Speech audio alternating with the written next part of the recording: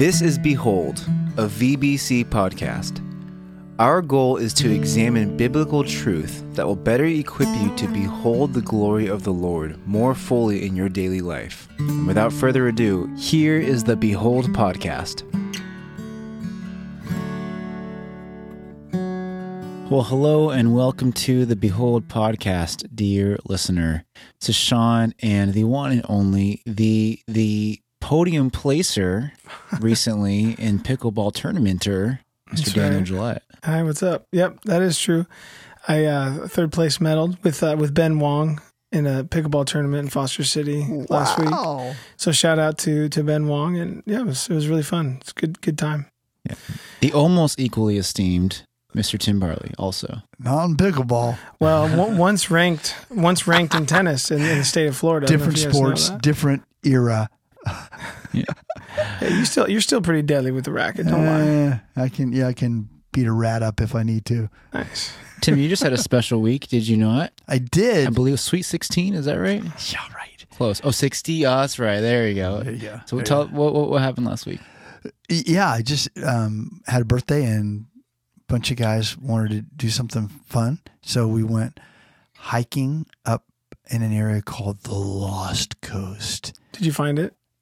We did. So it's not lost anymore. You ruined it for everybody. We're not going to tell anybody else where it is, though. You have to find it in order to make it your reality. Yeah. Fun. And then went over and hung out with family for a few days. In Hawaii. Yeah, 1 hour.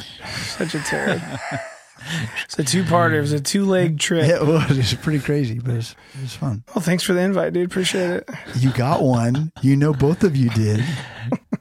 Oh, it's debatable. Somebody planned so selfish. They planned their birthday trip during my daughter's first birthday party. Who does that? Come on. I'm kidding. Can't. Well, while you were turning 60, Wendy was turning 1, so couldn't miss that, you know? Well, And I completely agree. Yeah. It's just one of those things in life that, yeah, it's just always going to be that way. She and I'll be fighting for birthday. I know. You know, kind of privileges. It's one of the two loves of my life. Anyways, it looked like you had a good time, though. We did. Okay, share one highlight, one fun little thing that happened. Fun thing. I'll share two, just real quickly. Okay. So we went jumping off these cliffs, and there was this other group of guys that were there, and they had a drone. Oh, and nice. so they said, "Hey, we'll take footage of you guys jumping and send it to you." So Daniel Fuad was there, and so he went over and got. They exchanged information. And is this End of the World? It's called End of the World. You've been there with me, yeah. So it's great footage. So the next day we did this really cool hike in this rainforest area, these 1,000-foot waterfalls, and just gorgeous. And you have to hike in this kind of ancient Hawaiian, water irrigation kind of trough that's been they've bored out tunnels in these mountains, and so you get in these troughs, and the troughs go through the mountains, and so you get in and completely dark. The water's up to your waist. It had rained the night before. Wow. Things were crazy. So we went through the first. There's 3 tunnels. We went through the first one, and we started to go through the second one. And anyway, we ended up running into those same guys. Crazy. That had done the drone footage the day before. They're like, Daniel. And they're yelling at Daniel. Oh my gosh. Well, they'd gone ahead of us, and all of a sudden we were getting ready to go into the next the next tunnel, and they turned around and came back. Oh. And we're like, what's going on? They're like, man, this thing is way too dangerous. We're not doing this. We're not doing this. And we're like, really? And they're like, yeah, man, you shouldn't do this. And I'm like, well, what about the trail? Because you can walk around the mountain instead of going through the water trough. Like, no, there's no way with all this rain, everything is just too dangerous. And so they hiked away. So we just kind of stood there and we're like, man, we've come all this way. And what do we do? And so I'm like, well, let me just check out this trail. And if it's dangerous or if anyone feels uncomfortable, we'll all turn around and greet. And anyway, we ended up making it all the way to our final destination, which was this ridiculous slide that goes into cascades into this pool. And we were all, just kind of boy proud that we had done with the other group, the locals, had turned around and left. And we ended up doing that. A bunch of Howleys did it. And then the tsunami came. Right. Well, when you said Final Destination, I was like, dude, are you dead? Are you here via like spirit? Your final destination? Oh my goodness. And the other was one of the guys on the trip. His grandparents lived on the island, not believers, but got to go visit with them and just had some amazing God moments, with them. And we asked if we could pray and led us. And at the end of the prayer, Grandma was weeping, and she said, I realized that I didn't have a Bible in our house, and so I went and got a secondhand Bible. Oh, cool. The other day. It's just kind of an interesting thing that you guys are here, and I just did that. And so I said, well, I actually have a sister who lives a few minutes from you. I said, do you understand what the Bible's saying? She goes, no, I don't get it at all. Wow. I'm like, oh, my sister would love to come and meet with you. Amazing. And so we're praying that works out. So, that's cool. Yeah. Love it. Yeah. Wow. What an eventful week. It was, for all of us. Yeah. Wow. Well, and what an eventful week coming up, right? Big time. It is the week. The week. It's currently April 6th as we were recording this, and that means that this coming Sunday is what is known as Palm Sunday. And then next week, that whole week is referred to in the Christian world as Holy Week. You have Maundy Thursday and Good Friday and Easter week. And it's just such people commonly will say it's like the Super Bowl for Christians or something like that. I don't know if I like that. But it's, this is traditionally when we relive and remember these just incredible events that changed history for everybody forever, and absolutely, like, these things are all true any day of the year, but it's a special thing, as a church family, to be unified and to just walk through these events together, to remember this coming Sunday, Jesus triumphantly returning to Jerusalem and people bowing before him with their robes and their palm leaves, and on Maundy Thursday with his last time with his apostles and just everything that he commanded and told us to do, in that time. Good Friday, him going to the cross, and of course Easter, him being resurrected and conquering the grave and securing our eternal hope and all the stuff. Just what an amazing week. And so part of our hope today is like the title of this podcast, Behold. We just want to get our hearts and minds in a beholding attitude. As we're heading into Easter, we want to be beholding God the Father and his heart towards his people. Yeah. His son Jesus and his obedience and his love for us. The Holy Spirit being the enabler and initiator of these things. Like, man, so much to unpack and to be just awestruck by as we head into this next week. And so we're excited for that. But today we are talking about rescue. Yeah. It's an interesting title. What comes to mind for you guys when we? Because that's what we're calling this 3-week little Easter series. What comes to mind for you, Tim? Yeah, I think about this term often, and growing up in Florida and now in California, just this idea of all these folks out in the ocean, just needing to be rescued. They are in trouble and they are flailing. And there's a lifeguard right there. And the lifeguard is reaching out his hand saying, let me rescue you. Let me save you. And the excuses are all over the map. Like, some person is clinging to another person saying, oh, well, this person is going to save me. But we're thinking they're going down too. Right. You can't rely on someone that doesn't know how to rescue people and doesn't have the what they need to be able to provide that. So just that idea of what will it take for people to recognize that we all need to be rescued, and Jesus is the only one who can rescue us ultimately. It's so ridiculous to think about, but I'm picturing in that scene, like, just the current cultural status of self-help and self-realization. We're like, hey, let me rescue you. And they're like, hang on, I'm reading a book about how to be a better swimmer. I got this, Yeah, exactly. That's we should make some kind of a video about that. Yeah, like a sketch. Yeah, that'd be really fun. No, and I love the just kind of the way we're attacking this from a Trinitarian point of view. And Nate did a great job last Sunday just talking about the the Father's role in this rescue plan that we see all throughout the scriptures, all throughout redemptive history, as we often say. And Nate did set the scene, basically talking about God the Father being the orchestrator of our salvation from start to finish. And I love that idea of, it kind of gave me this picture of an orchestra led by a conductor. And a lot of times we look at, it's easy to look at that conductor and be like, he's not really part of the orchestra. The orchestra is kind of all the people who are holding instruments and making sounds. But if you talk to a conductor, he would say, my instrument is the orchestra. I am playing. I'm just as much, and that's how the rest of the instrumentalists think of him as well. He's playing the different instruments. Yep. And I just thought that was a really cool picture of the Father's role in this rescue plan of Jesus coming, living a perfect life, dying a brutal death, coming back to life, ascending to heaven, sitting on the throne, with the promise that he will return. Like, the Father is involved in every aspect of that.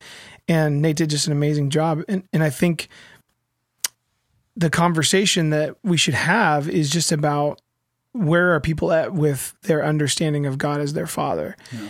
And do they see him as, close and connected and loving and faithful and involved, or do they see him as cold and distant and, just, he's like the angry part of God that's always, throwing lightning bolts down, and causing all these terrible things to happen. I think a lot of times we unknowingly import those ideas onto God the Father. So maybe we could talk about that a little bit. What has been your personal experience, and how have you heard other people in the church talk about their views and their thoughts about God the Father? Does it line up with what we see Nate unpacking, Yeah, I think it's so hard, and I think this is so important in all regards, in God and the Holy Spirit and Jesus, but really all applications of what it means to be a follower of Christ. We can't help but impart our experience growing up, in our areas with our families and our friends. We can't help but not separate, our working experience, our experience with social media and all the things, which we have a lot of just biases that some of them we can identify and we're good about it and we can separate them. And a lot of them are more sneaky. I think this is definitely one of them.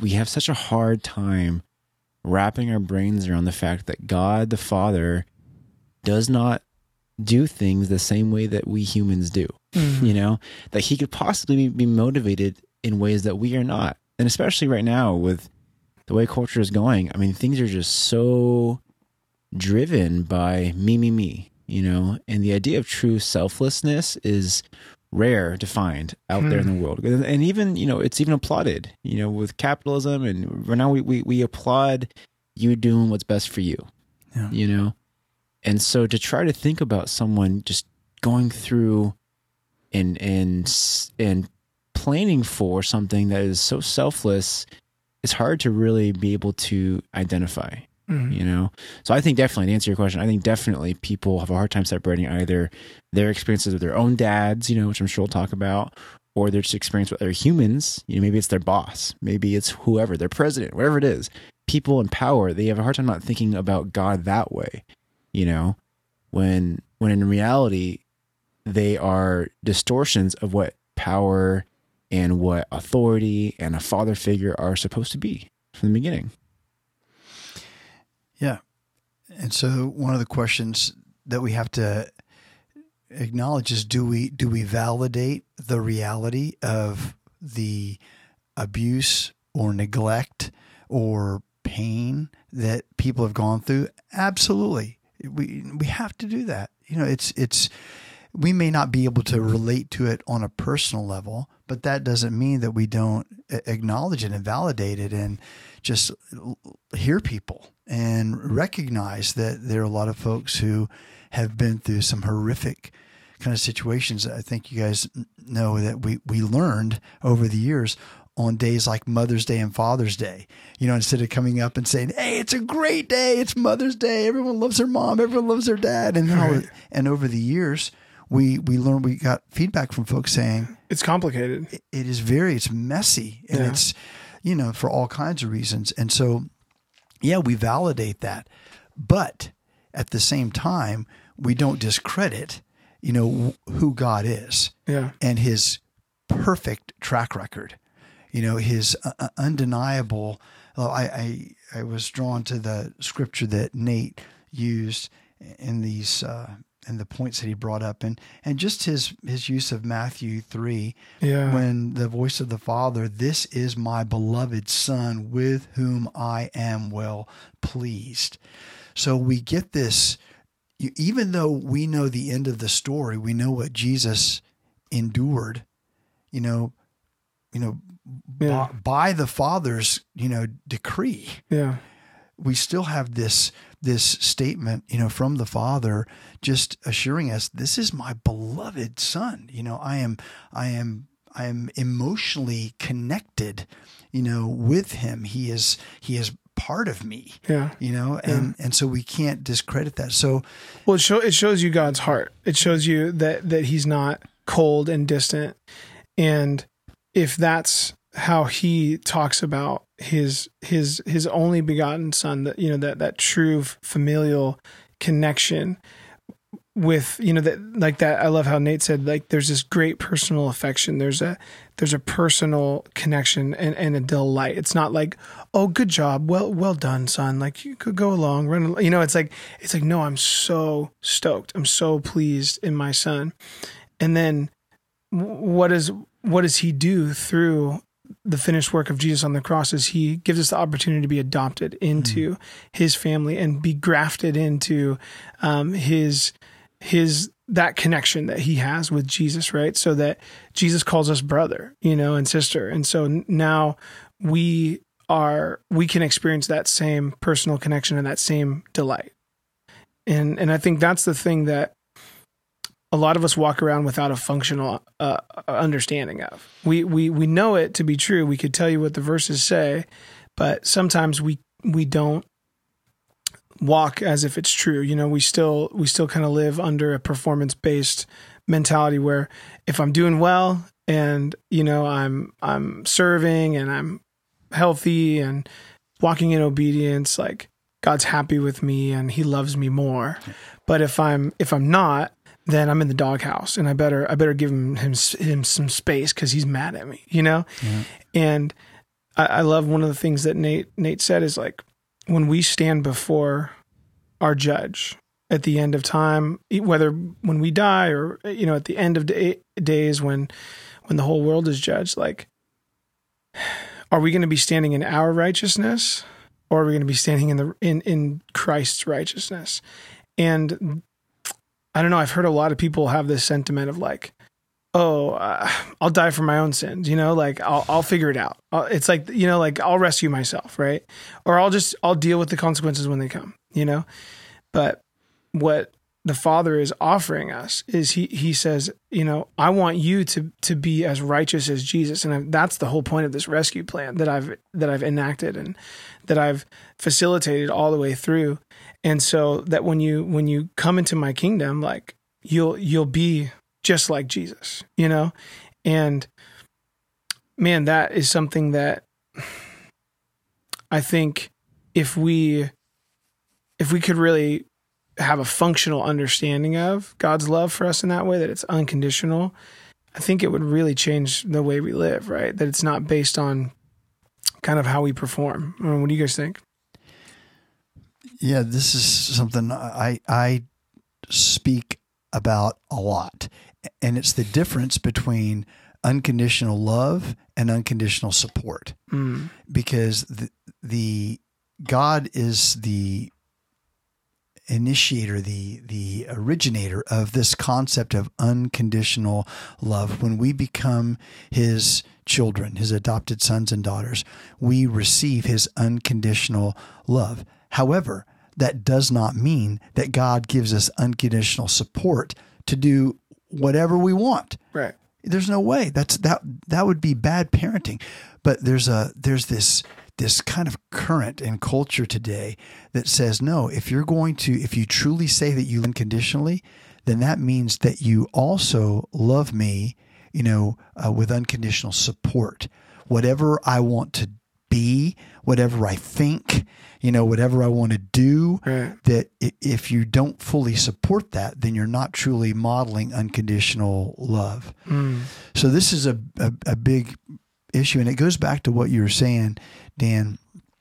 Maybe many of us know people who they seem to demonstrate and they seem to affirm that they are truly followers of Jesus, that they have been born again, that Jesus is their Savior, that God is their King. However, when God doesn't deliver what they want, or God doesn't treat them in the manner that they think He should, all of a sudden, immediately, some of these folks go to, well, he's not trustworthy, or he's not being the dad he should be. Instead of saying, well, wait a minute, maybe this is part of God's design to develop my character. Obviously there's things that happen to us on a fallen earth that aren't his desires for us. But because of the curse, we have to learn to live with that. Do we trust our Father just because things aren't, turning out the way we would like them to, or do we say, no, He's not worthy of our trust just because things didn't? And that's when we look to Jesus. Yeah. And I think we look at what did He endure? What did He experience? What was He called upon to do? And what was His attitude to the Father through that?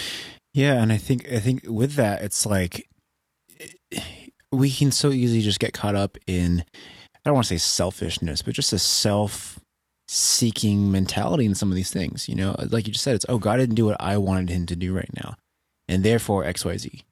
And I think that just stems from, again, that you don't know God. You don't trust who He is if that's your mentality. It's like, Dan, you recently were talking about, your kids not wanting to try certain foods. It's like, yeah, they know what they want. Sure, they have their preferences, and they don't want to eat something different than that. I get that. But if they really trust you and you're telling them, hey, you're going to like this, it's going to be better for you.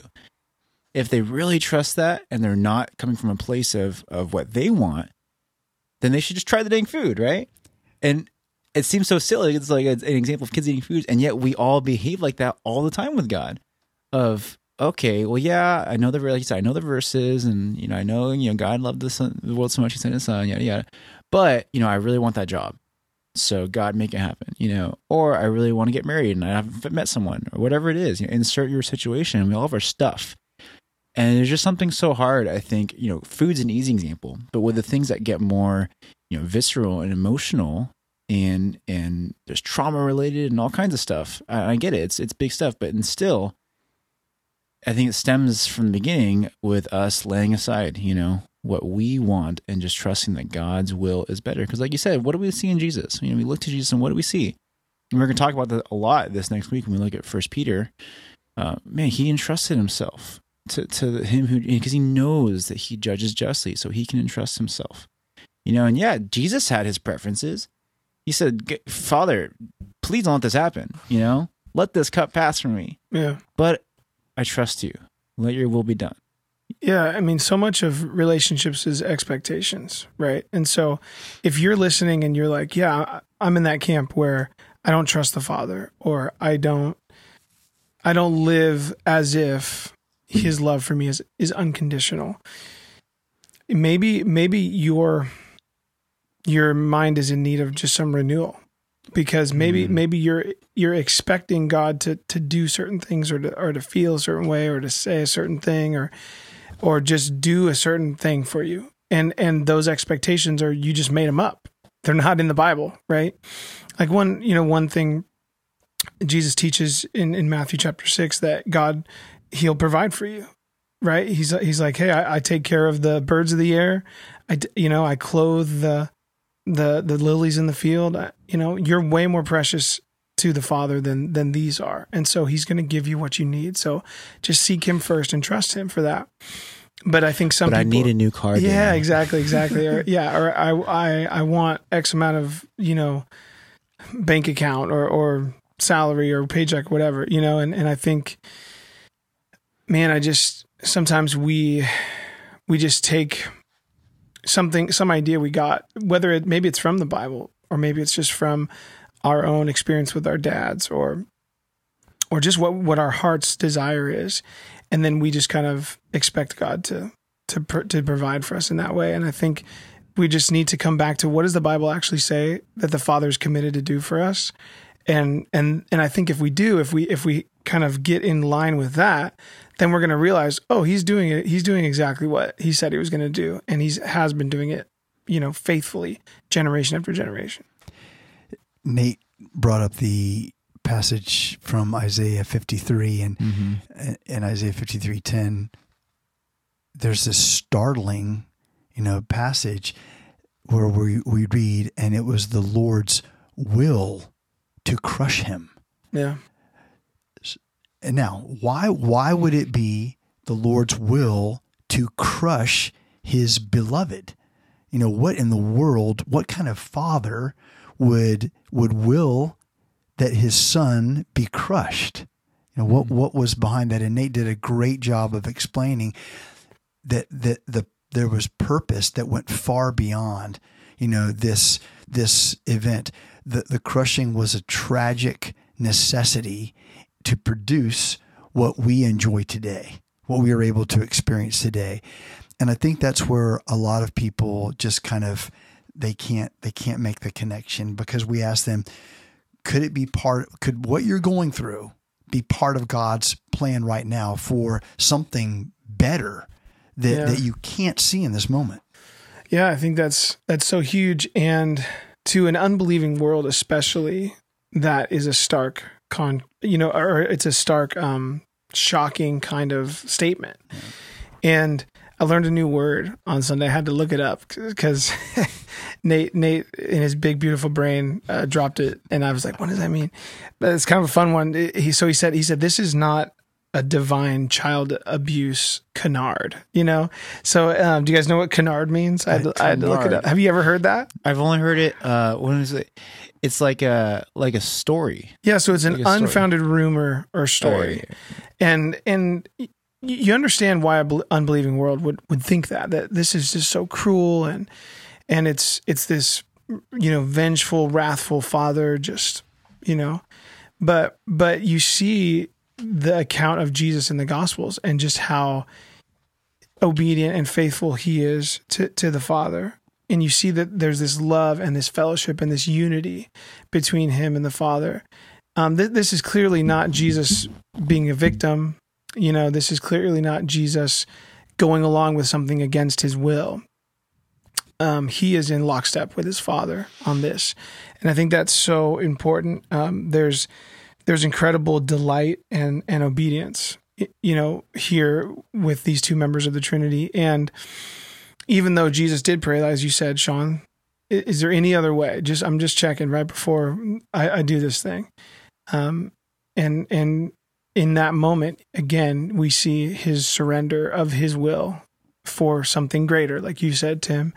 And what's that verse in Hebrews? For the joy set before him, he endured the cross. And so, yeah, sometimes we're in a period of trial or sorrow, or we have to go through something really difficult. And the choice we have to consider is, are we going to entrust ourselves to the Father like Jesus did? Are we going to just say, okay, I might not be able to see the forest for the trees, but I know what your heart is, and I know what your commitment is to me, and I'm just, I'm with you, ride or die. We're going to do this. And Jesus did that perfectly for us to see. And to me, that's like a huge vote of confidence, like Jesus trusted the Father, and he had to endure this really, really hard thing. It's something harder than none of us will ever have to endure anything as hard as that. And he was able to trust his Father because he was convinced of his heart and his faithfulness and his commitment to him and to us as the adopted kids of this new family, you know? So, man, I think that should kind of give us courage, you know, to trust. Yeah. And, you know, you watch some videos on TikTok or wherever, and you have TikTok. Yeah. You know, you have these just passionate people saying, wait a minute, it was God's will to crush his kid? What kind of a maniacal God would ever do that? And all of a sudden you can just imagine the viewers like, wow, I never thought of it that way. Yeah. I never thought, I remember, you know, watching a video of Oprah, you know, said she was in a church service and one day the pastor said, you know, our God is a jealous God. And so Oprah on national television is saying, wait a minute, God is jealous? He's jealous? Why would I ever want to be involved or connected with a jealous God? And so all these millions of viewers are like, whoa. They're buying in. It sounds so, Right. You get this authoritative, you know, voice saying these things that isn't fleshed out properly. Well, and think about this too.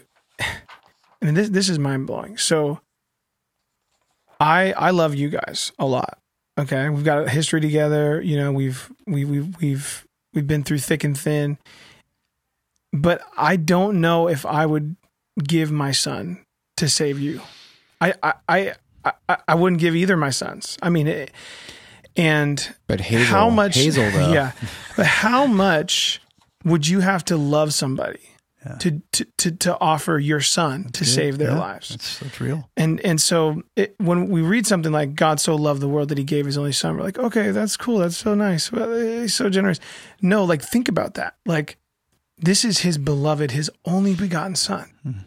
And I can't even fathom love like that, where I would willingly take all this wrath and righteous judgment and place it on my son so that my enemy could go free. And that's what the Father did for us. And so if that doesn't show you what his heart is for us, I mean, you're not paying attention. Yeah, if you want to receive Jesus right now and you're listening to this, based on that opportunity, man, please get down on your knees right now and acknowledge the love of God for our sorry behinds. Man. And so again, I appreciated both of those things, but I was thinking about how you said Jesus gives God credibility, you know, because Jesus was God. He's God. In the Acts passage they went through on Sunday, you know, this is a man attested to you by God with mighty works and wonders and signs. This Jesus he's got street cred. You know, he's doing miracles left and right. You know, he's got power. People see that power and witness that power. And Jesus knows his Father in a way that we do not. You know, we know God, but we do not know him as perfectly and as intimately and as deeply as the Holy Spirit does or as Jesus do, because they're the Trinity. They're one, you know? Yeah. And Jesus knew what he was about to endure. You know, he knew what the tragedy that was going to come, and yet he did it because he knew God perfectly and knew he was trustworthy. You know, knew he's faithful, knew all the things. So yeah, I think, man, it's like looking to Jesus, the perfecter of our faith, like you said, we have endurance and we have hope. And doesn't it say that so you can build your hope for what's to come in that Hebrews passage? That sounds right. We'll get the fact checkers on that. Okay. But but I love that too. Like, you know, Jesus knew what he was about to endure, and not just the publicule and the intense physical pain, but also the weight of the sin of the world. I mean, just think about that. And then that moment when the Father turns his face away, you know, and because Jesus became sin. And so for all of eternity, the Father and Son have been in this perfect fellowship and union. And now when Jesus becomes sin, there's a separation for the first time ever. And you just think about the emotional pain of that Jesus endured for us. And even the Father, that could not have been, even though it was his will, right? It had to break his heart too, but I think they knew what was going to happen after, right? So when Peter's talking in the Acts passage, when he's preaching that message to all those people who gathered at Pentecost, he says, hey, God raised him up, right? He loosed the pangs of death because it was not possible for him to be held by it. So they knew, even though this really terrible thing was going to happen, not only was it the only way for the rescue plan to work, but they knew what was on the other side of it. Yeah. And I think a lot of times we don't know that, right? So we don't know what's on the other side of our trial. And so we have to trust that God is faithful and that, he's going to carry us through the whole thing, right? Yeah. That's when that word propitiation really becomes so important to our understanding of what happened. And Nate used the Romans 3 passage to discuss that, because that concept of propitiation, it really has two distinct stages. Stage one is to appease the wrath of the offended one, but stage two is to restore fellowship with him. So we've got these two monumental things that are happening. One was the appeasing of God's wrath, but it wasn't just about that. It was also the only way that relationship could be restored through propitiation, through this appeasing sacrifice that Jesus made. And I just think that's so important to remember. Wow. It's beautiful. And I even think about, I like the phrase you just said, we don't know the other side of our suffering, Yeah. It's true. We don't know the future. Only God does. But what we do know, we're same kind of thing. That's a twofold thing, propitiation. Suffering is a twofold thing. Two things we know. The Lord has told us, two things happen when we suffer. We grow, we get sanctified, become more like Jesus, and God is glorified. And I think that piece of it is so important for us when we're in those moments of, God, I can't trust you. Why are you doing this? Why is this happening? Why do I have cancer? Why? Man, God can be glorified through this. And that's a huge part of Jesus' suffering. He knew the glory that God was going to receive when what was happening upon the cross, his resurrection. And I think about, that passage in 1 Peter 4, we're talking about persecution and suffering. I just love the way it's worded. And I'm going to read it. It's starting in verse 12. Verse 12 is, Beloved, do not be surprised at the fiery trial when it comes upon you to test you, as though something strange were happening to you. Which I love that wording, because it just feels so like, come on, you dummy, you knew this is coming for you, Mm-hmm. But then verse 13, but rejoice insofar as you share Christ's sufferings. And then this part is so good, that you may also rejoice and be glad when his glory is revealed.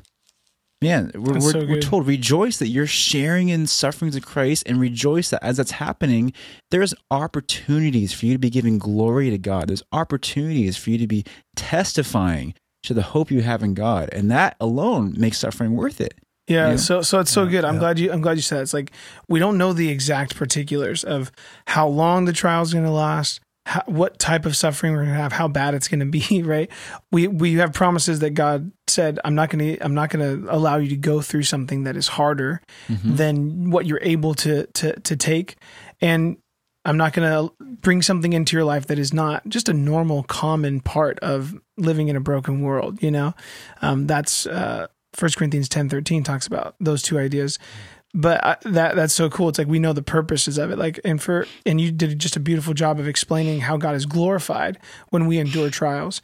But that Hebrews 12 passage that we referenced earlier, just about considering Jesus, who for the joy set before him endured the cross.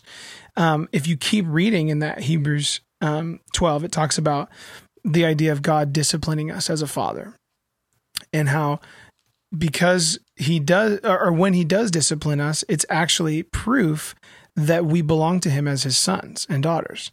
Verse 7 says, God is treating you as sons because what father doesn't discipline his kids, right? Yep. And in fact, if you weren't disciplined by God the Father, if you didn't have to go through hardship and tough kind of growth things, then you're actually not legitimate children, right? And he's like, and even so, like even though we all have earthly fathers who are, broken and imperfect, they disciplined us, and later we thank them for it, right? And so, and I love what it says here, like in verse 11. It says, for at the moment, all discipline seems painful rather than pleasant. Do you guys agree? Mm-hmm. Okay, no one enjoys. We don't have to be like, oh, this trial's so fun. I love this pain and suffering I'm going through. This is great. Cancer is amazing. Like, we would never say that, right? That would be ridiculous. But later on, it yields the peaceful fruit of righteousness to those who have been trained by it. And I think we would all say, I'll take that. Sign me up.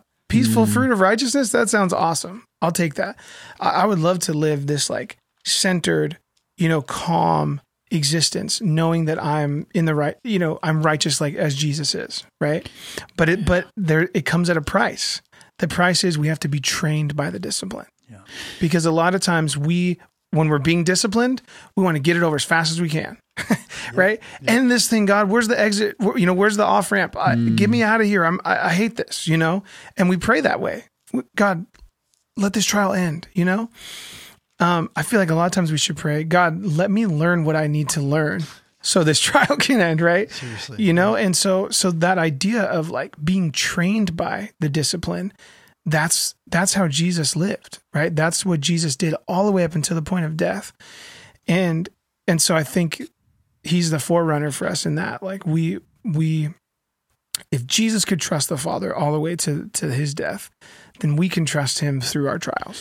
Man, I love, you just said, just as you were talking, you said righteousness. I thought that as we do that, we get righteousness. Yeah. It reminds me of Isaiah 32 that says, the result of righteousness is trust, or peace, sorry. And the effect of righteousness is quietness and trust forever. That's good. I just love the idea of being able to access that peace and quietness and trust forever in the midst of hard things. Tim, you got something. You got your big old Bible open. What you got? No, I'm just, there's so much that just affirms what we're talking about here. Yeah.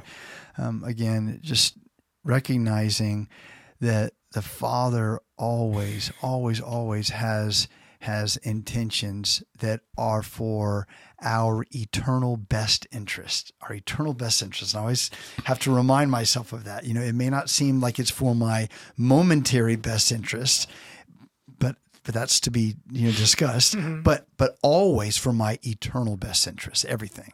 And so I just hear that idea echoed through all the things that you guys are saying.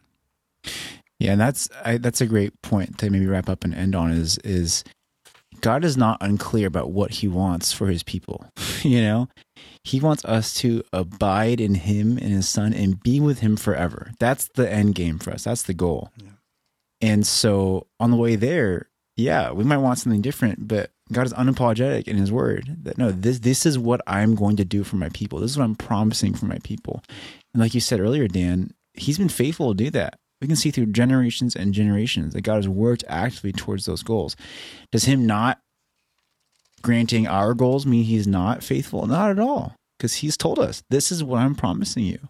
And those are amazing things. It reminds me of like if we're on like a road trip somewhere, like tell our family, this is our goal. We're driving to Santa Cruz, and along the way, your kid's like, oh, let's go to Dave and Buster's right here. You saying no is not you not loving them, but it's you being faithful to what you've promised you're going to do for your family. And man, God is that same Father to us. Yeah, it's really good.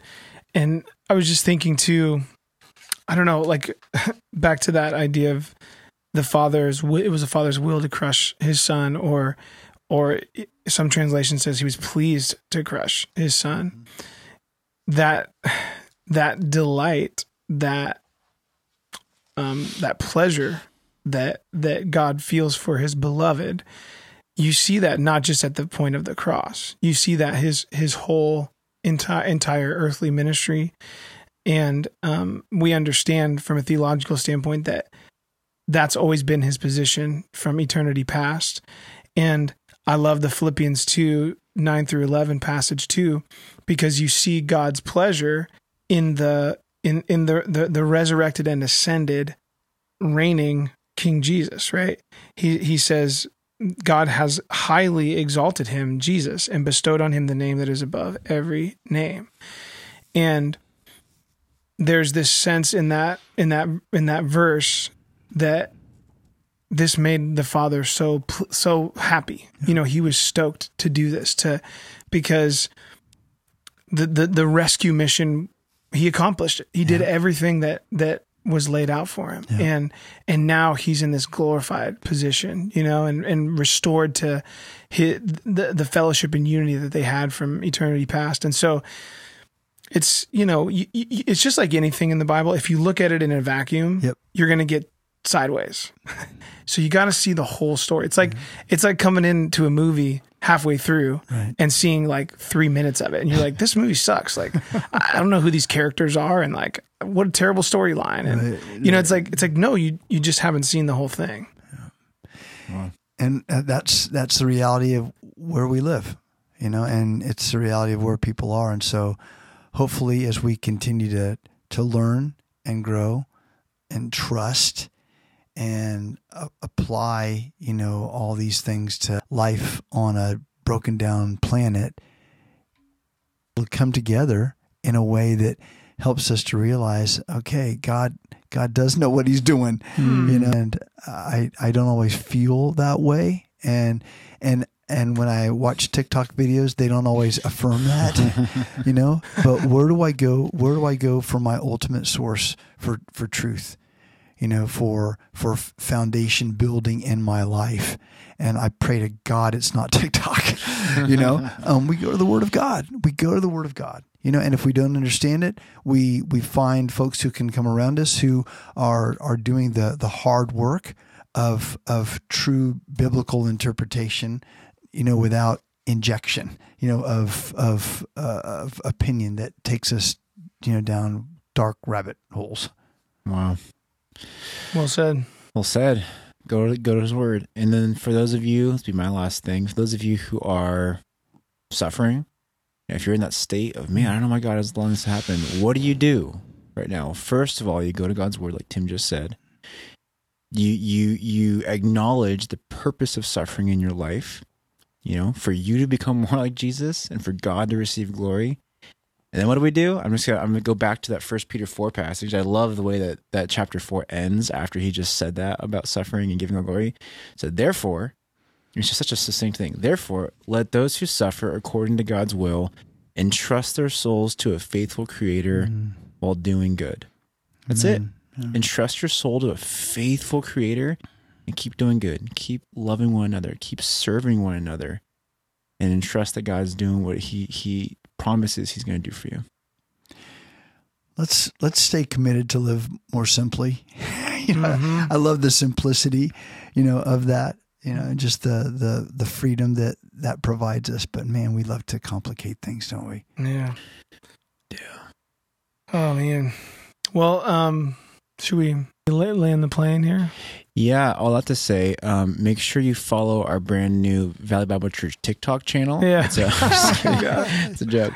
No, but for real, a couple things coming up. This Thursday, tomorrow, is Extol. Yep. And what an opportunity, you know, just to delight in the Lord together, you know, to spend some time in prayer and unity and singing and all that good stuff. So we'd love to have you guys there tomorrow or today, whenever you listen to this, I guess, at Extol, 7 o'clock at the Crossing. And we're kicking off this discovery course after Easter because we want a lot of new folks to come and visit us, you know, for Palm Sunday, for Easter Sunday, but we don't want it to stop there. And so if tradition holds true, a lot of folks will walk through our doors who don't follow Jesus, who don't participate in, you know, church life, let alone, you know, live their lives as you know, children of God. And so we have been considering that, and we're convinced that the reason is that there's a lot of confusion out there about, well, wait a minute, why should I? You know, what? First of all, I don't even know why I'm here. on this planet? Secondly, why is